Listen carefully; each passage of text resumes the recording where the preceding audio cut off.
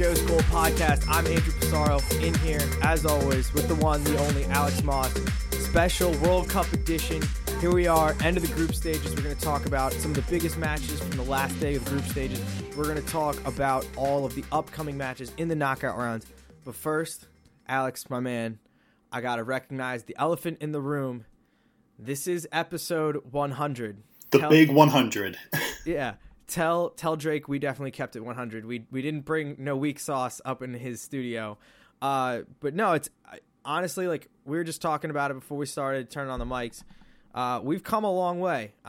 This thing literally started in my parents' basement being recorded on an iPhone.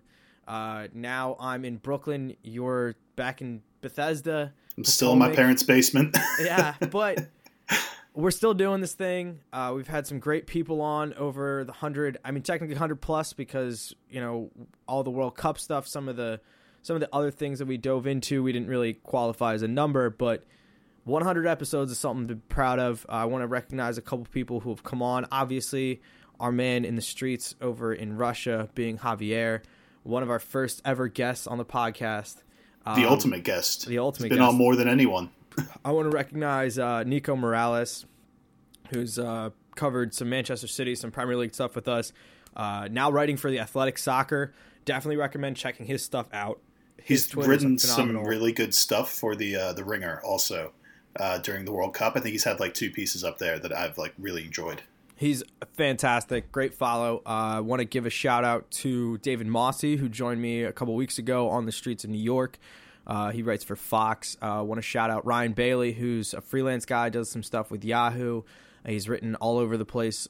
He also was a host is a host on the Dirty Tackle podcast. Patrick Stoll talked a little Milan with me over the summer last year. I'm sure he's very disappointed right about now. That was the high. He's now reached the low. Yeah. No Europe for 2 years. Shout out to anybody who's following us on Twitter at Ghost Gold Pod, at Instagram at Ghost Gold Pod at Instagram. That's coming out of my long ass day. Just thanks to everybody who's listened along the whole way. Really appreciate it. But let's dig into it. Let's talk some soccer. Wild week. Just one of the best weeks of soccer, period. 4 games on a day, on at the same time. We saw some wild shit this week. Argentina getting into the knockout stages, which I didn't think was going to come. We saw Senegal get knocked out today on fair play. We saw Germany not make it out of the group stages since the 50s. No, it's the first time they haven't made it out of the initial group stages, because the last time they went out during the first stage of the tournament was, I think it was, like you said, the 50s, and it was to like Switzerland back then, and it was like just a 2-legged playoff or something like that. It wasn't a group stage, so that's an impressive record to break. It's not when you want to break. I think so. I saw someone on Twitter the other day say something like, if you are under the age of 80 years old, you probably do not remember a time where Germany has been knocked out at the first stage of the World Cup.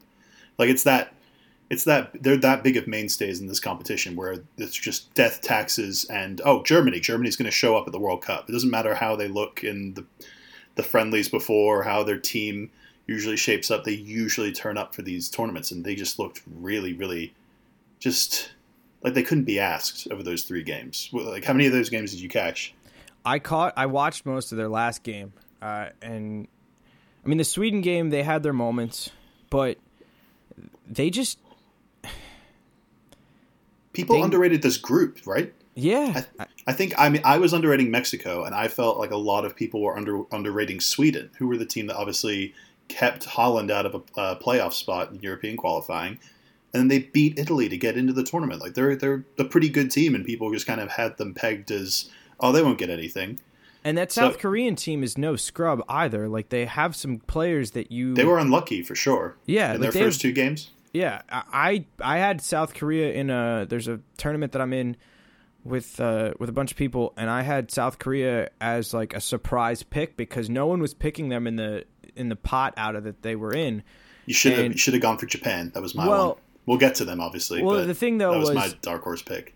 South Korea was placed in, like, the lowest thing you could pick out of. Like, the lowest pot. Yeah, so it was, like, them, pot Iran. 4. Yeah, well, for us, it was like they split it up in a weird way, but they were in a bunch of garbage teams. It was like Panama, Costa Rica, like just teams that you knew weren't going to do anything. And it was like South Korea. It was like, all right, they might get a couple wins in the group stages. That's all. And it was 6 points. It was double points if they won a game in the group stage. So them beating Germany like did me good, but they were no scrubs at this tournament. So I just I look at this German team. I'll ask you this: Yogi Lau, is he getting fired, or are the Germans bringing him back? You can never rule it out. Just because no one would have thought they would hold on to him this long, because technically he's been involved with German soccer since 2006, since he was the assistant coach on Jurgen Klinsmann's team at the World Cup they hosted in 2006. So he was credited as a very large part tactically as to why that team like overperformed as much as they did, getting to the semifinal. So he's you'd think he would have like sort of burnt out by now. Maybe like that last World Cup win was the time for him to step down, and you'd think now was the time for him to step down and or not now. 2014 would have been the time for him to step down and let one of like the other thousands of very good young coaches like in Germany come through and take over that program, or at least promote from within, something like that, like they did before. But you could just see it was kind of stale at this World Cup. There wasn't the same off-ball movement. There was a lot more disjointed play from the different phases of the game, from midfield to the forward lines. You didn't see many sort of fluid like passing moves between those two lines. You could kind of tell that it was off from the very first game, but just because they're Germany, you always figure like, oh, next game they'll turn it on. Oh, next game against South Korea, they'll turn it on. And it just never quite switched on. And I think that comes down more so to the players than to Yogi Löw. But at the same time, like, it definitely shows that he doesn't have the ability to motivate them in the same way he used to.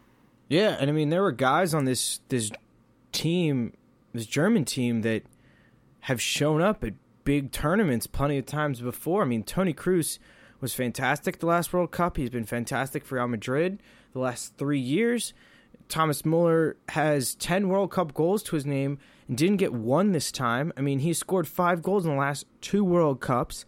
Everyone's hot shot striker that they were looking at this World Cup was Timo Werner after the past 2 seasons he's had at RB Leipzig. Let me tell you what, Timo Werner didn't go and get himself that potential 150 million pound bid that everyone thought would have come in this summer. Draxler didn't shine. Ozil didn't shine. You look at this team, the defense looked suspect. There are people, I know a couple of fans of Germany as a team who are like, well, Manuel Neuer isn't probably the guy anymore. I'm like, I don't think that's accurate. I still think he's just coming back from an injury that's kept him out like a year. And right? And that's what I said. I was like, I think Neuer rushed himself back both for Bayern and an attempt for the Champions League. He didn't play for Bayern. He never ended up getting there. Yeah. But Neuer was racing back for the World Cup. I don't think he got there healthy. And it's like, do you look at, if you're Germany, you have other options that are just, I mean, fine. They're not Manuel Neuer level, but I would rather take 100% of some of their other goalies. Ter Stegen. Yeah, Ter Stegen's the one that could step in seamlessly for Neuer. He could play the same role. Yeah, and it's like, I would have taken him at 100% over like an 80% Manuel Neuer. On top of that, I mean, there's a lot of inklings out there that Jerome Boateng could get sold by Bayern this summer, and if Bayern's moving on from him, that means something's up with him. He gets the red card. Hummels gets hurt, which, I mean, that one's been out there forever. Hummels always seems to get hurt at a time where it's inconvenient for whatever team he's playing for. But it just, I don't know, like, you look at this roster, and it's not that different from the team that won in 2014. And we said the same thing about Spain, though, in 2010, was that the roster was similar. And it's like, what? These guys are still having success with their club teams. It just baffles me that it doesn't make sense. Like, they don't have success sometimes at an international level, especially off some of the seasons these guys just had. Well, when a successful team like the 2014 Germany goes through like a few noticeable drops in like key areas. So they obviously, since 2014, Bastian Schweinsteiger was retired from international duty. He was relatively important to that 2014 team. not just for what he like meant to the system next to Kroos and Khedira, but just for his leadership alone. And when you think about leadership, also the captain of that side, Philipp Lahm, retired after that World Cup. Those two positions, I think, they were looking for one of the younger players. I don't even mean like Timo Werner or Leroy Sané or like the really young players. I mean like the players who were young then, maybe like they were expecting Mario Götze, who obviously went through his own sort of sickness like issues and things like that. They're expecting players like that and Ozil specifically and Mueller to really step into leadership roles, and they haven't really done that. Like they've brought in like individually good young players to fill those roles, and like Kimmich is a good replacement for Lahm, probably just as good as Lahm was at his age. I mean, the thing is though with Kimmich, you never know what's going to happen with him positionally. He came in initially as a central mid, and Bayern could slide him back up into that role at some point. But, I mean, Kimmich has come out and said, it's like, I don't care where you play me. I just want to play. Right. Lahm was exactly the same. They would play Lahm. Pep Guardiola would play Lahm at left back in defensive midfield a lot of times. Exactly. Kimmich is the exact kind of same role on that team. But the fact is that these young players who came in to sort of partially fulfill those veteran roles, and their downfall of players like Khedira was a shell of himself. Yep. Ozil, you mentioned, shell of himself. Kroos, not his usual 100%, like every decision he makes is perfect, like he is for Real. But, you know, I don't think his fall off was as steep, but he's not performed at the level he was expected to. He got roasted on Twitter. It was a whole, like, perfect, or for Germans, imperfect confluence of events that just sort of, combined with the malaise of having to come back and defend the title, which we've seen is already difficult, they just weren't able to overcome it and get things clicking as a team for what turned out to be a very difficult group.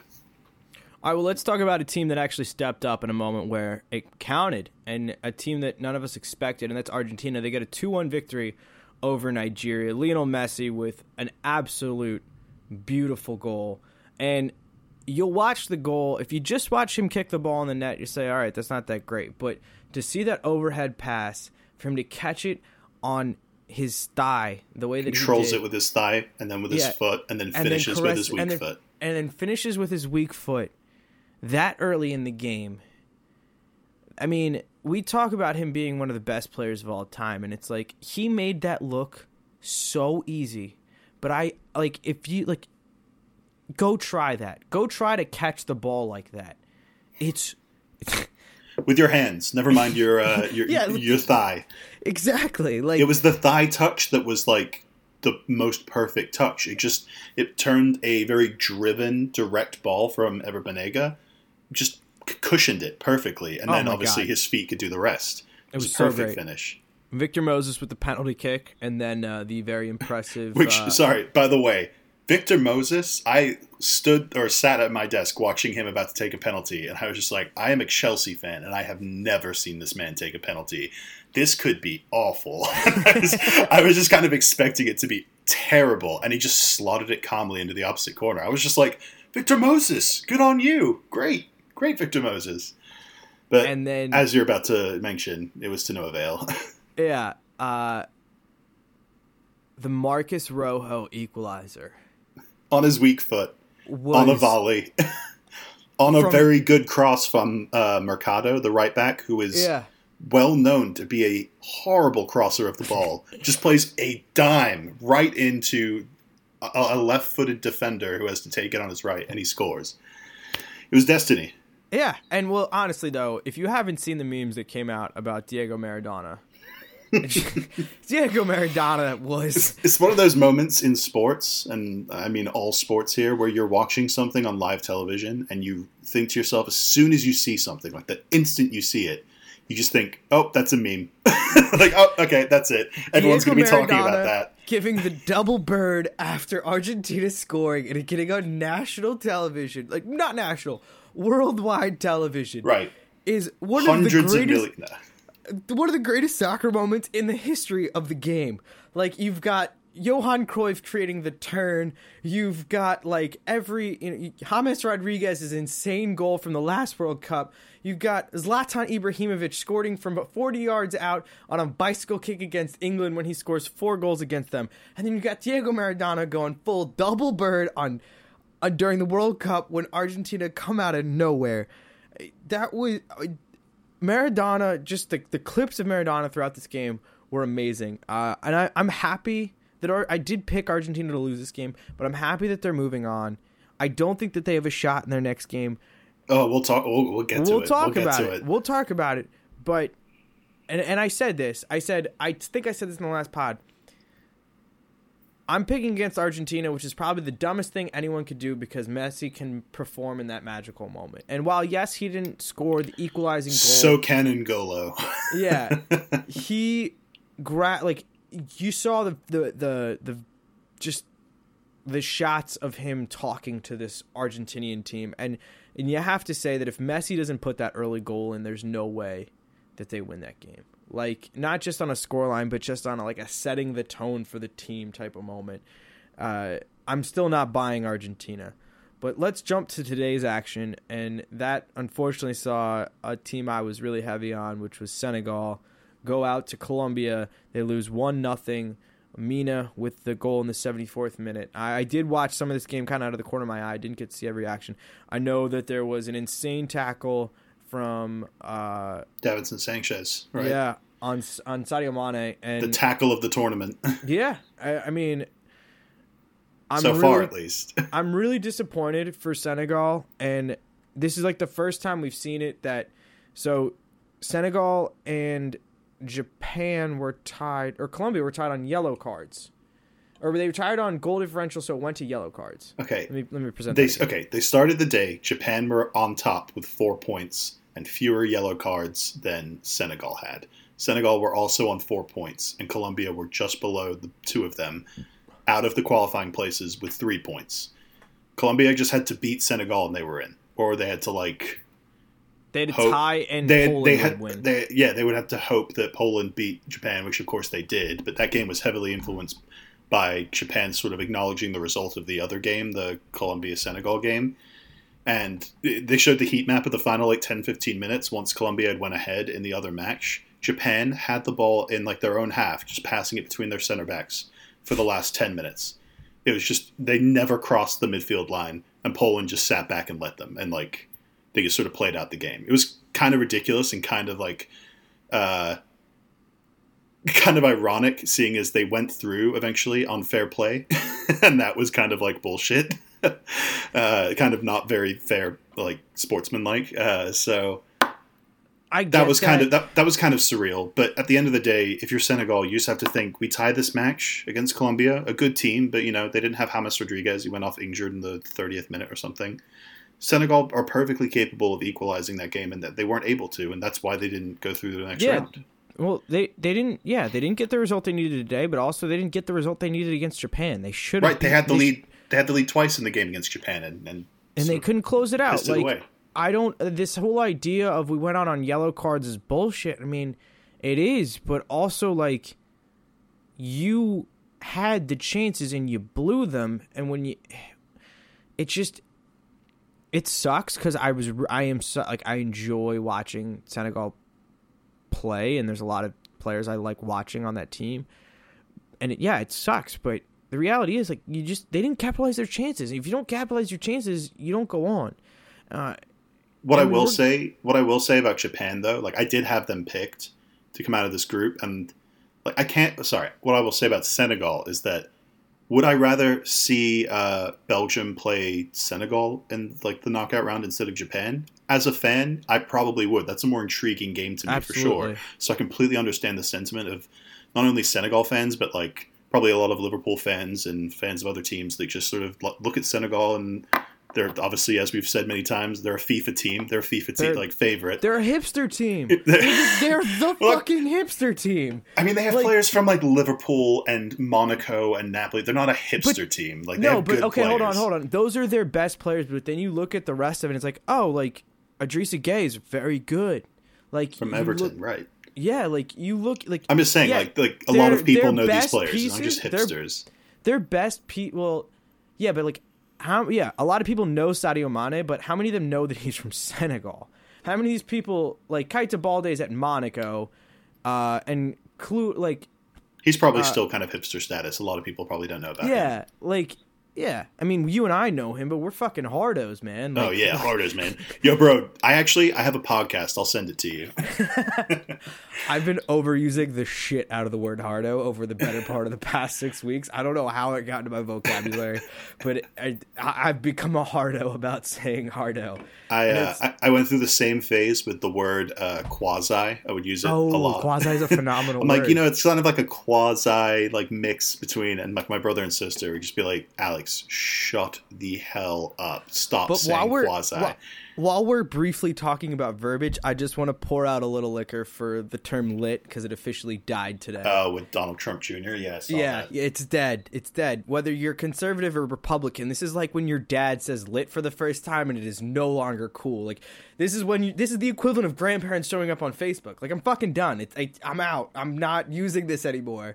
I'm gonna occasionally share a meme and I'm gonna respond to someone's drinking event that it's a private event that no one can see. That is all I'm using Facebook for. Let's move on. You want to start looking at some of these knockout rounds? We got some fun matches ahead of us. Yeah, sure. Let's go for it. All right. Javier sent me his picks because he wants in on this. So respect the hustle. We're gonna include him. He says sorry he couldn't send a recording this week or an update, but Peru won their final game. They didn't leave the tournament with their heads hanging. So I'm sure at the end of the day, it's going to be a memorable experience for him, regardless of Peru's final result at the tournament. Hey, they got a great win. I'm really pumped that they took points in the two beautiful goals too, by the way. If you haven't seen the goals from that, Andre Carrillo and Paulo Guerrero, the striker who was obviously probably going to be suspended for the tournament, came in and eventually got his goal. I was happy for him. All right, let's start. We're going to start on the we're going to go. Do you want to go in order or do you want to go in across the bracket? I put them in order of time when they will take place. Yeah, chronological order. So let's stick with that. Or do you want to talk generally about like the bracket first and then we'll launch into our picks? Yeah. All right. So I'll read off the bracket. This is on the left side of the bracket. You've got Uruguay taking on Portugal, France taking on Argentina. The winner of those two matches will play. You've got Brazil taking on Mexico and Belgium taking on Japan. Again, the winner of those two matches will play. The death half. That's it's the half of death. I mean, there's still plenty of decent teams on the right side. So you've got Spain. But come on. Yeah. You've got Spain taking on Russia, Croatia taking on Denmark, Sweden taking on Switzerland, which is a wild matchup, Colombia taking on England. Let's start with the first match, which is going to be none other than Saturday morning at 10 a.m., France taking on Argentina. Now, while we have seen Argentina underperform at this tournament, no one is talking about the French right now. They've gotten the results that they've needed, but they haven't necessarily looked convincing. And that leads me to believe that Argentina has the possibility of taking this to overtime. And then anything's possible. Yeah, I'm with you in regards to I don't buy the sort of dismissal of Argentina that's sort of come as a result of them having that sort of surprise qualification. I hate this cliche, but they still have Lionel Messi. And while France have looked pretty stout defensively, and I will be picking France, mainly because of N'Golo Kante's great tournament that he's been having so far. I think he's been their best player by far. I don't think it's even a debate. He played well over two legs for Chelsea against Barcelona. He did a very good job. Not always being able to get the ball off Messi. That's impossible. He'll always be able to shake his way out of something. But N'Golo Kante did the best job of any defensive midfielder next to Michael Essien that I've ever seen against Lionel Messi. And having Pogba and likely Matuidi also in that midfield, while Argentina are just kind of, they're rolling out a lot of very individualistic players in that same area, and Mascherano's passed it. Banega doesn't really look right apart from that ball he played to Messi for the goal against Nigeria.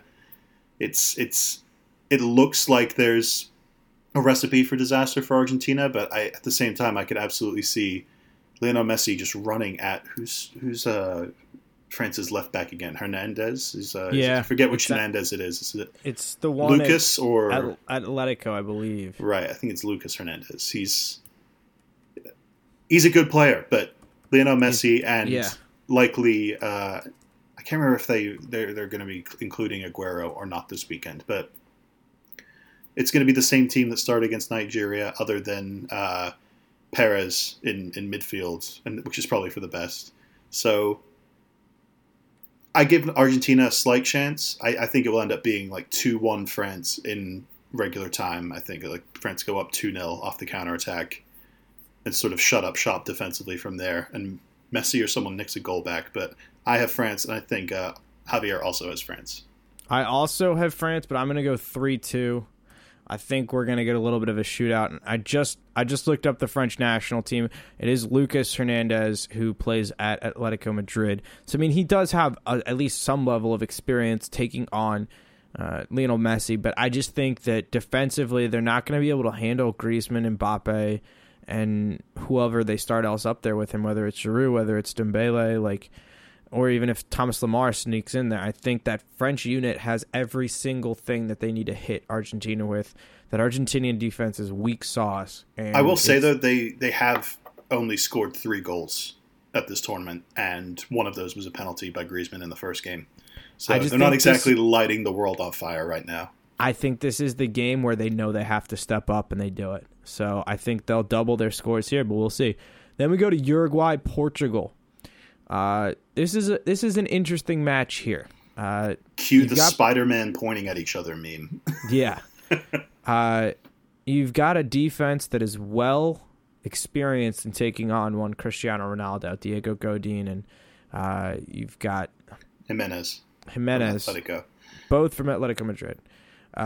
You've got a very experienced front line going up against a Portugal defense that has conceded goals. Luis Suarez and Edison Cavani have got to be licking their lips looking at this Portuguese backline.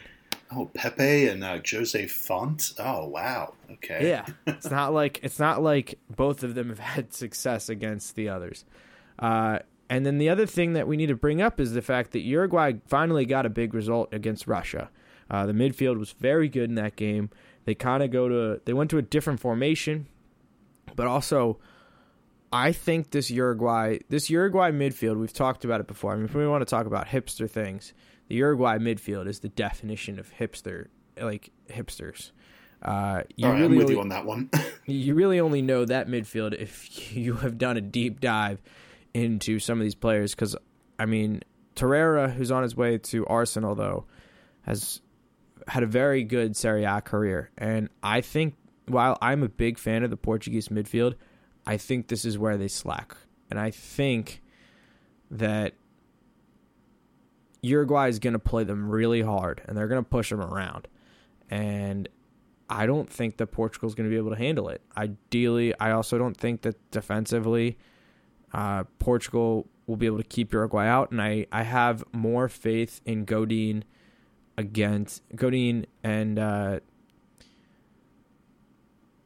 Jimenez against Cristiano than I do with Pepe and Fonch against Luis Suarez and Cavani. But I think this one could be also another shootout, and I'm just hoping for good games at this point. But I'm gonna go with Uruguay, and I'm gonna go with Uruguay's in penalties. I think that's honestly probably the most realistic outcome. Maybe not a 0-0 draw, but I could absolutely see a 1-1 draw going to penalties, and at that point it's a crapshoot. Like who makes their penalties and who misses theirs, and it's relatively easy to favor Portugal in that scenario because they have done it before. Just 2 years ago with the Euros, they've been able to progress in tight, defensive, scrappy matches, probably against lesser opposition than they'll come up against now with Uruguay. But it's going to be interesting because on paper, I would probably agree with you in terms of just matching up the players 1v1. You'd probably favor Uruguay. But the interesting wrinkle in this match is that both teams want to sit deep and play defensively and counterattack on one another. Now, when you get both teams doing that, like who's going to want to hold on to the ball? It's difficult to decide who will. I tend to lean with you on Uruguay. I don't think it's going to be high scoring, though. I'm going to say 2-1 Uruguay. I have 2-2 in Uruguay in penalties. Javier didn't send me score predictions, but he just told me Uruguay. All right, let's go to Spain-Russia. This is the first match on Sunday, and I think this one's going to be ugly. You really think so? I was going to go the opposite way. You don't think it could be tight? I don't. I think Spain's going to chew Russia up and spit them out. I think that while, yes, they conceded goals against Morocco, I don't think they played with 100% focus, and I think that Spain have a shot of turning it on. Actually, I you know what? I'm going to take that back. I don't think it's going to be. I don't think it's going to be ugly. I don't necessarily think it'll be tight. I think they'll win by 1 goal, but they'll still win comfortably, if that makes sense. Where it's like, you mean just in terms of their control of the game? Yeah, yeah. I'm going to take I'm going to take Spain 2-1, but I think Spain control the pace of the game. I think Russia struggles to really kind of get on the ball, and I feel like Russia is going to struggle to kind of settle in. And I mean, while yes, Russia are the quote unquote, they're the hosts. You're going up against Spain, who, if they want to, can just keep the ball for 70% of the match. And I think that they'll get their goals. I think just technically Spain's going to be too much for Russia to handle. If there was an upset, though, that I was going to pick in the round, I feel like that would have to be the one. But I'm going to go with Spain, 2-1. I think it's ultimately going to be 3-1 Spain, but I think it's going to be a close 3-1, probably more along the lines of what you just described. But I don't count Russia out of this one. If Russia get an early goal, they've shown that they can be pretty formidable at this World Cup. Obviously, yes, against lesser opposition and like Saudi Arabia and Egypt. But they've shown if they can get early goals that the confidence that goes throughout the rest of the team and the bodies they get forward without really surrendering too much defensively, they can be a pretty fearsome like team to defend against. They can, just through sheer like force of will and throwing numbers forward, and obviously having players like Golovin, who's supposedly about to sign for Chelsea. I just heard today. Random signing announcement. Alexander Golovin, the center midfielder from CSK Moscow, who's been playing well for them. Supposedly Chelsea are about to get him and Rugani. Those are 2 random rumors I'll throw out there. But him and obviously Cheryshev has played very well. Zuba's played very well off the bench, and Smolov is kind of yet to get going. But there's a scenario here where they really test Spain. I think ultimately, even if they get that 1-goal lead, I think Spain are going to be able enough, especially with Diego Costa bossing that back line of Russia's. I think Spain will win this 3-1. What's Javier got for me? He has Spain also.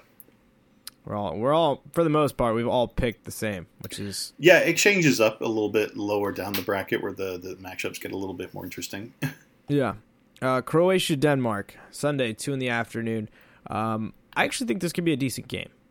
I'm gonna go with Croatia. I'm riding that as long as I can. I think we all are, which is incredibly boring. But Denmark were a team that I considered picking as like the upset pick, and come to think of it, like I don't really have an upset pick. The only upset pick I really have is a team that's technically the first place finisher of the 2 teams, so they shouldn't be the upset pick. But we'll get to them in a second. Yeah, I think I know who you're talking about.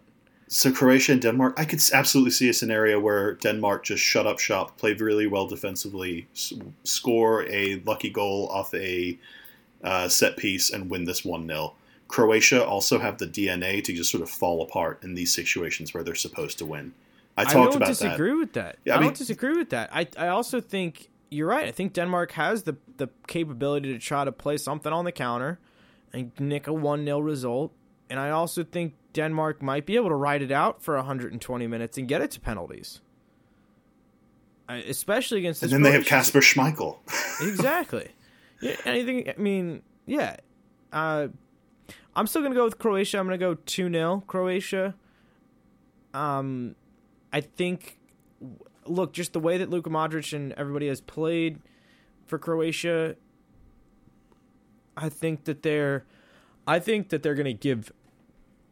I mean, I think they're already have performed well, and I think they're gonna continue to perform well in this match. And I just don't think that Denmark's really gonna be able to stop them at the end of the day. So it sounds like we all have Croatia going through. Yeah. What question I'll throw to you, just in case we don't get to record before then, is if we all are kind of in agreement that Spain and Croatia are going to be coming out of these two fixtures, they'll be playing each other.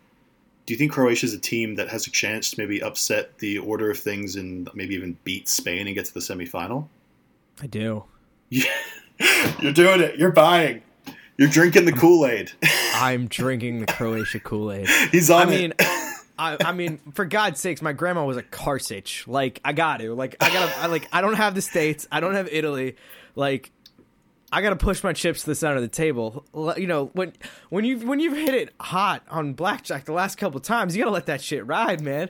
I've never been to Vegas, but everybody knows that. Dude, the thing is, I agree with you. It's not outlandish. Spain, as you said earlier, have, apart from the first game where you just kind of felt bad for them for succumbing to the wrath of Cristiano Ronaldo, like they played pretty well in that game. They just haven't been able to break down tightly packed defenses since then. And maybe you think that favors them in the matchup with Croatia, who will probably be pretty open and looking to control the ball themselves. But also, let's look at this Croatia roster. Like, this isn't a team of scrubs. Most of these guys the are roster's teammates. not in doubt. Yeah, it's the systems that they play. There's sometimes where they've been at their best basically playing Modric as the number 10. And there's been some games where they've dropped him off in the midfield and done a midfield 2 with him and Rakitic, and he just doesn't work. It's not a good pairing. They need someone like Brozovic or Badel, which is like the defensive midfielder they've brought along from, I think, Fiorentina. He's he's a player. I've used him in scored. FIFA. He's good. Scored in their last game, but like obviously he's more in there to be like the defensive, sitting deep kind of option. They need a player like that in there with Rakitic and let Modric run around forward and work his ass off like he does so much for Real Madrid, but this time in more advanced, dangerous areas. So yeah, Croatia is definitely a realistic option to sort of upset things at this tournament. All right. We're making a ghost goal declaration. Croatia, semifinalists. If Croatia make it to the semifinalists, I'm finally buying my Luka Modric Croatia jersey, probably from like a Chinese website for $50. Are you going to do the red and white checkered one, or the blue with the red and white checker on the sleeves? I love them both so much. Dude, they're so nice. They're incredible. Like, so good. They're so good. I'd probably go with the red and white because it catches a room. Yeah, it's a look. Let's go to Brazil, Mexico. Monday morning, 10 a.m. This is going to be a heater. This is... You got to feel for Mexico, even though they did dig themselves kind of into this hole. They got a shot, man. No, they don't. They do not have a shot. Don't do this. We've been here before. What did we say in our previews? The last 8 tournaments or something like that. Maybe 6. I can't remember the number. The last 6 tournaments they have lost in the round of 16. And those games are always against the powers of world soccer. It's always against Argentina, Germany, Brazil. Yeah, it always happens to them. And it's going to happen again on Sunday. I'm not saying I'm picking Mexico. I'm not picking Mexico. I'm still going to pick Brazil. Like, I picked Brazil to win the whole tournament. But do you think they have as much of a chance as the last team we talked about, Denmark, has against like Croatia? Because I don't think so. The gulf in class is just way too big between these two teams. Bigger than even Mexico and Germany. All right, the reason I'm going to say yes is because we haven't seen Brazil hit peak Brazil yet. We kind of did against Serbia. At times, yes. That was probably one of the better performances of like the pre-tournament favorites so far. Yeah. Like France, Spain. I'll give you that. Not all Germany, obviously. None of those teams have had as good of performances as that. But we threw out a poll this week on Twitter. Your boy at Coutinho. Ghost Goal Pod. Yeah. I mean, I've said it on this podcast, and I'll say it again. Philip Coutinho has hurt me more than any woman ever could. I mean, for God's sake. Javier. So fucking good. Javier keeps peddling this hot take of his that he said from the moment Coutinho left for Barcelona. He always reaffirms, he's like, Liverpool will be better without Philippe Coutinho. And he's not necessarily wrong, because obviously you guys did go on to have a great run in the Champions League and everything. Like, Javier was really hot on it then. But Coutinho, ever since he started turning it on at the end of the season for Barcelona, I just keep being like, dude, Coutinho is actually a world-class player. He is one of the 10 or 5 best center midfielders in the world, and he can play out in the wing. He's just playing dangerous. He's so good. He had a great assist in the match. Right, to Paulinho on his late run forward. Yeah, like, one of the reasons I picked Brazil was because Neymar had a better cast around him in this World Cup than he did in the last. And so far, and he himself is better. Neymar hasn't stepped up at all. I think Roberto Firmino. Oh no, in this tournament, sure. But I think pre-tournament, you thought to yourself, Neymar is better now than he was 4 years ago. Oh yeah, that's not the conversation. That's just another factor, I think, not to add to the supporting cast. Right, but the 5 other between midfielders and forwards that are around him are way better than the 5 that were around him at the last tournament. So that's fact. And I'm worried more about Neymar than I am about, like, Neymar hasn't really gone on and had that moment yet. And that's, usually Brazil goes as far as Neymar carries them, and it hasn't been that way yet. I am going to take Brazil. I do think that Mexico are going to have to open up a little bit at some point in this game. Right. And I think that's where Brazil are going to catch them. I think Brazil will get to an early lead. Maybe not early, but Brazil will take the lead first, and then Mexico will open up.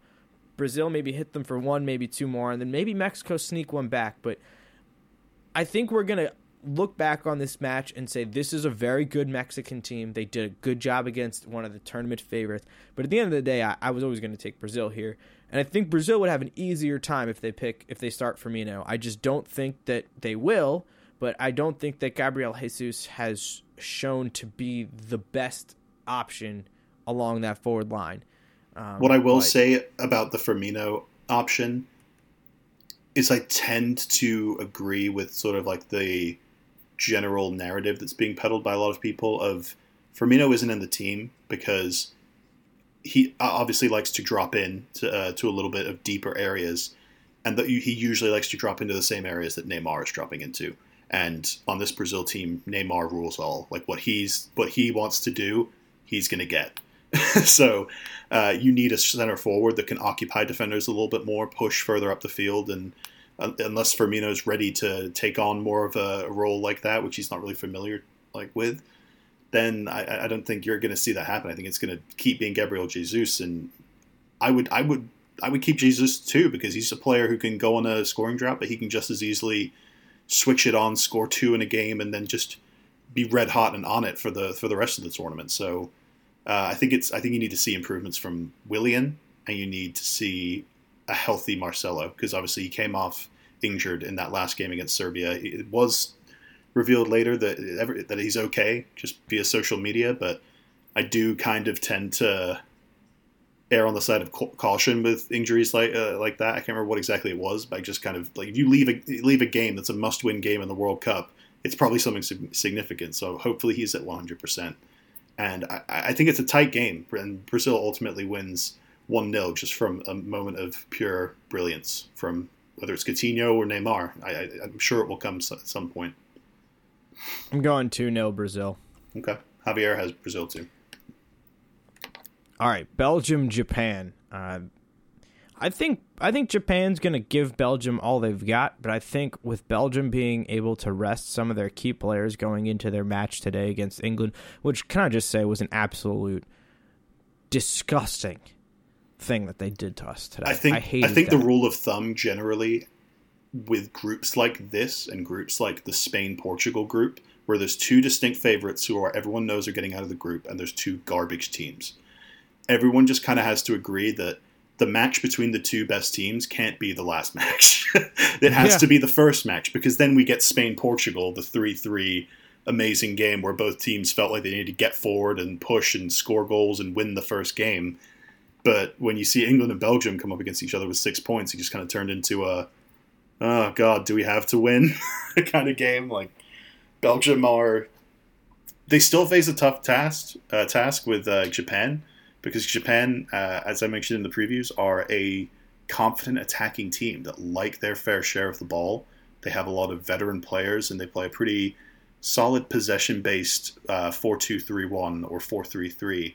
And they have a couple players that are really in form right now. I think this is going to be a high-scoring, probably one of the better matches in the round of 16. I think it's going to be 4-2 Belgium. Do you think this has any chance to be like the last Belgium game in the round of 16?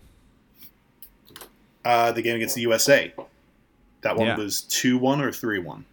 It ended up being 2-1 after extra time. I thought it was 3-1. I thought Lukaku grabbed 2 in extra time. Maybe I'm misremembering, but whatever.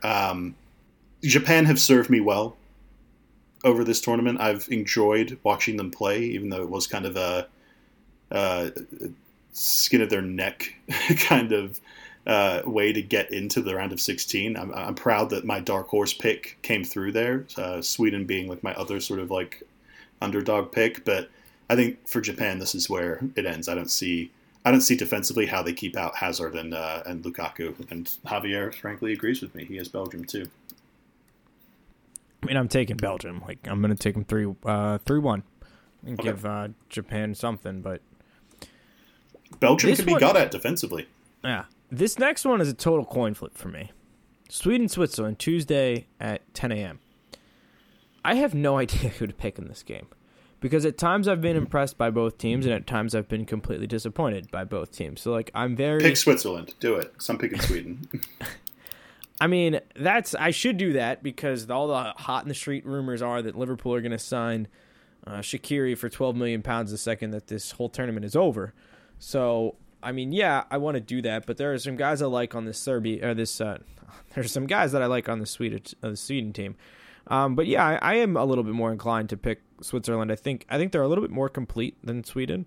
While yes, Sweden has some nice pieces, I think that Switzerland have a little bit more World Cup experience. I think they have guys who know what it takes to step up. They stepped up in the matches that they had to, and they got some good results. Not to say that Sweden didn't, but this Swiss team is a good team, and if Shaqiri shows up and gets the opportunity to be on the ball as much as he wants, Switzerland's going to win this game, and I'm going to take Switzerland 1-0 in overtime.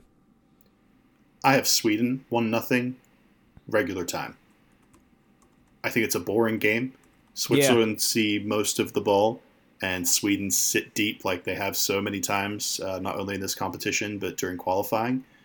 Sweden, I think, are probably the most adept at this tactic outside of the tournament favorites, outside of like Uruguay, Portugal, France, those kind of teams that really like to play defensively. Hell, even Brazil sometimes can really throw men behind the ball and defend really well. Sweden are lacking all of that talent, but they're well drilled. They have adequate players, as we've seen during their World Cup qualifying and World Cup journey. I like them to win 1-0. Switzerland have been a thorn in my side since the beginning of this tournament, because my main question with them was, will they be able to score goals consistently enough? And they've answered unequivocally yes, by scoring obviously against Brazil, and then beating Serbia, and then scoring twice against Costa Rica. Switzerland, if they continue to get that kind of production from Shaqiri, who has had one of his best tournaments I think we've ever seen from him, then yeah, they're certainly a dangerous outfit. And I think both of these teams are probably thinking to themselves, we could sneak into the semifinals here. I don't think either of these teams are very scared of either Colombia or England. They probably think they can both do the sort of sit deep and counter, defend tightly kind of job on Colombia and England, that they can nick a goal and get through the semifinals. So they'll both be really, really confident in their ability to win this game and perhaps do something that their countries haven't seen in a long, long time. But I'll have Sweden 1-0. Javier has Switzerland, but he hasn't provided a scoreline. All right, we go to the last one. Colombia takes on England. This is tasty. This is going to be good. and I said this, I was having conversations at work for a long time today about what England should do going into this Belgium game. And I was of the believer that they should have gone out swinging against Belgium. Yeah. Because England, in my mind, is a good team. There's some good pieces on this team. But a lot of those pieces are confidence pieces. Yes, Harry Kane scored a lot of goals, but Harry Kane historically has gone dry at times. Jordan Henderson can be a really solid midfielder when he's on his day. There's a lot of guys on this team that you say, this is a really good guy on his day. And I think for England going out and beating Belgium, they would have looked around and said, this is the golden age Belgium team. This is, the 5th or 6th favorite at the World Cup. We just beat them. Well, I mean, it was their backups today. I don't care. It's just... No, but come on, like Hazard, Lukaku, De Bruyne, Vertonghen, Alderweireld, none of their best players actually played. That's fair. I think you need to take encouragement if you're England, more so from the fact that you probably have an easier round of 16 matchup. Like Japan, objectively, is a better round of 16 matchup than Colombia. And then, honestly, like England aren't going to win the World Cup. They should have played for the right to get to play Brazil in that quarterfinal, because that's a game you want to be involved in. That's what the World Cup, like Gary Lineker said earlier today, and I'll admit he's my influencer saying this. It really resonated with me. That's what the World Cup is about. Yeah, sure, you get your one knockout round game against Japan that you should probably win. It would probably be an entertaining game. But then you get to play Brazil in the World Cup. You get to face off with Neymar, Coutinho, and all of these great players. It would have been fun to watch. But instead, obviously, England are playing against Colombia, which will probably, I think, is going to be one of the dirtiest games of the World Cup. I think this is going to have the most yellow cards. I think it's going to be an absolute bloodbath. Yeah, I agree with that. And I'm taking Colombia. Whether or not James Rodriguez plays, I think Colombia have enough flair to unsettle England. And I think England can score, and I think they will score. I think while this is going to be dirty, there's going to be yellow cards, but I also think that there's going to be some wild moments in this game. And if there is one team that is going to get fucked on VAR, it's going to be England. It just is. Like, just on like a political sense that this tournament is happening in Russia, if one team was going to get fucked on VAR right now, it was always going to be England. Like, they didn't even have to be playing the Russians. I think this is the game. And I think England are going to walk away from this game saying, we could have done more. And I think Colombia is just going to have that magical moment. I'm so high on Colombia after their last two performances. They were really good against Poland. So there's a joke to be had about I'm so high on Colombia. I cannot believe I said that and did not realize I said that without even thinking what I was saying. But yeah, I'm high on Colombia, and I haven't Pablo even done Escobar. any cocaine. But yeah, I think Colombia can do it. I think that they're fine. Their back line might not be as well known as England's, but England's isn't anything that I'm writing home about. I think goalkeeping wise, they're about even. I think Falcao I think Harry Kane scores in this game. What's your prediction? Score prediction? 3-2 Colombia. Okay. So, yeah, I mean, kind of along the same lines of what you were talking about. I think I'm picking Colombia, but Javier is picking England, so I'll argue the England side. Like, I could argue for England all day. I'm going to do it, and I think if you're England, you just have to. Your goal in this game is to play well, score at least once or twice, score a couple goals, and make sure you get out of this game without any sort of humongous blunder that causes the entire country to zero in on one player as the GOAT. And I don't mean like the scapegoat. I don't mean like the greatest of all time. I mean the GOAT. It's happened many a time before to England players.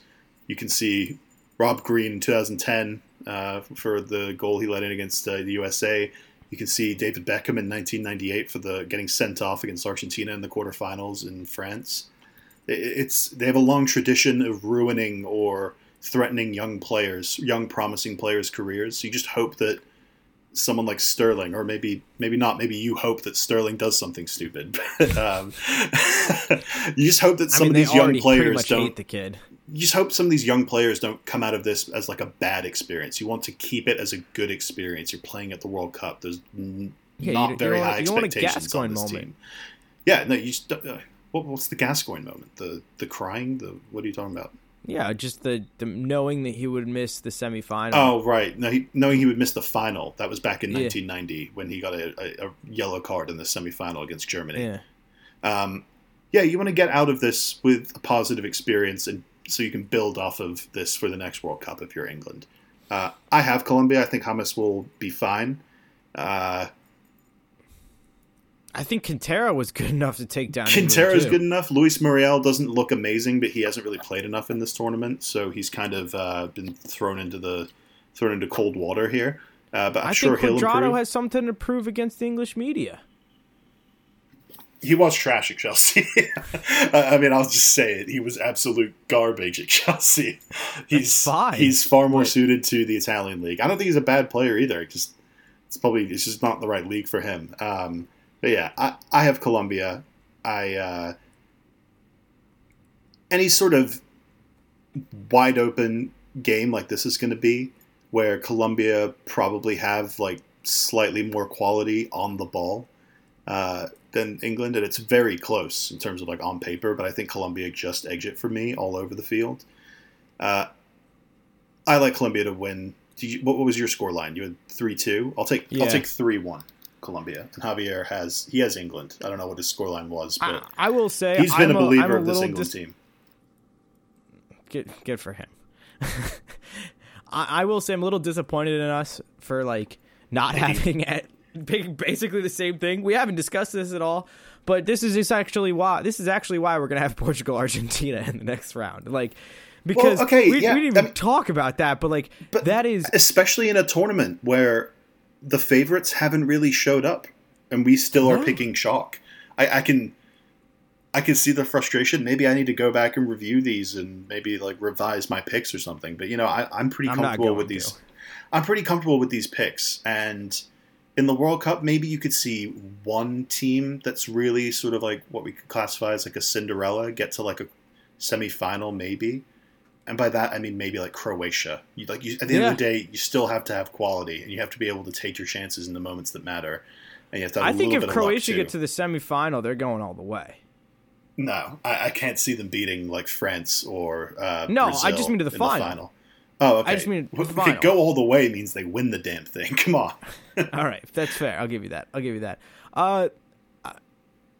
Who's your favorite? Let's reassess the favorite right now. I'm still standing by Brazil, but I think there's a better chance of a Brazil-Croatia final right now than I thought when the tournament started. Yeah, well, absolutely. I mean, the final people probably want to see is probably Brazil-Spain. Yeah. So, which obviously works against Croatia, but that's like the dream finale for what's been a dream World Cup so far. But I hate to flip my pick. I've done it once already. I flipped from Spain to Brazil, but I'm flipping back to Europe. I think France is going to win the whole thing. Wow. Why is that so wow? I'm just... I don't think it's that hipster-ish. I'm an apostle at the Church of N'Golo. All hail our Lord N'Golo, the defensive master. He creates entire championship-winning teams. He did it at Leicester. He did it at Chelsea. He was still great this season, even on a bad Chelsea team. The talent he has around him in France, but them playing a defensive mindset, I think France figure it out and they win the whole thing. I think they knock out Brazil in the semifinal. You like that? It's different. How about them apples? I just want to say one last thing before we sign off. I don't know if you guys saw the tweet today. With Wayne Rooney's arrival at DC United, I need to take my DC United scarf off my wall, and my MLS allegiance is officially for sale. I got 5 tweets today about this. I shit you not. You're a garbage American soccer fan. You just flip allegiance to a different team wherever the wind blows. Okay. Stick with them. Wayne Rooney played at Everton and Manchester United. There was no way I'm ever rooting for Wayne Rooney. I mean, he only played for like 2 years. That's fine. I'm selling my allegiance for 2 years. It's 2 years. I'm not gonna root for DC United. I had one person slide into my DMs and offer me New York City NYCFC tickets. I had the PR guy from Real Salt Lake who told me that I have many friends in Utah, and I'm a huge fan of their head coach, who gave arguably one of the greatest soccer post-game press conferences ever, the pass these out tray, the one of an all-time moment. I had one friend try to tell me Philadelphia Union. I had one friend tell me because he went to Ohio State that I should root for the Columbus Crew, provided that they stay in Columbus. #save the crew. #save the crew. So I'm just saying, the first person that sends me a scarf, the first person that I'm sending you a Chelsea scarf. Fuck off. I'm like, you're a Chelsea fan now. Throw that Liverpool allegiance away. First person that sends me an MLS scarf, jersey, tickets to a game. Andrew, do you understand that if VAR had existed 15 years ago, we wouldn't have a name for our podcast because the ghost goal never would have happened and Chelsea would have won the Champions League that year. We would have 2 more Champions League trophies from 2008 when Barcelona knocked us out at the bridge and that Tom Henning Everbo never gave any penalties from the game. We would have so many more trophies. We'd be an absolute dynasty. That's my rant for the day. I'll stop. But yeah, Andrew's MLS fandom is up for sale. Send him a scarf. Yeah, send me a scarf. I'll put it on the wall, I promise. All right, that wraps it up for us before I go and cleanse my soul to brace myself for Scorpions by Drake. So have a good week. Thank you for listening. Is that coming out tonight? Yeah, it does. At Andrew Pissarro, at ASMoss92, at Ghost Goal Pod, all accounts, Twitter, Instagram. Hit us there. Get our dank memes of Diego Maradona giving double birds. It's all over our Insta. Well, not our Insta, but it's all over the Twitter. Just go follow and rate us on iTunes. Help us out. Help a brother out. I'm Andrew. He's Alex. For you.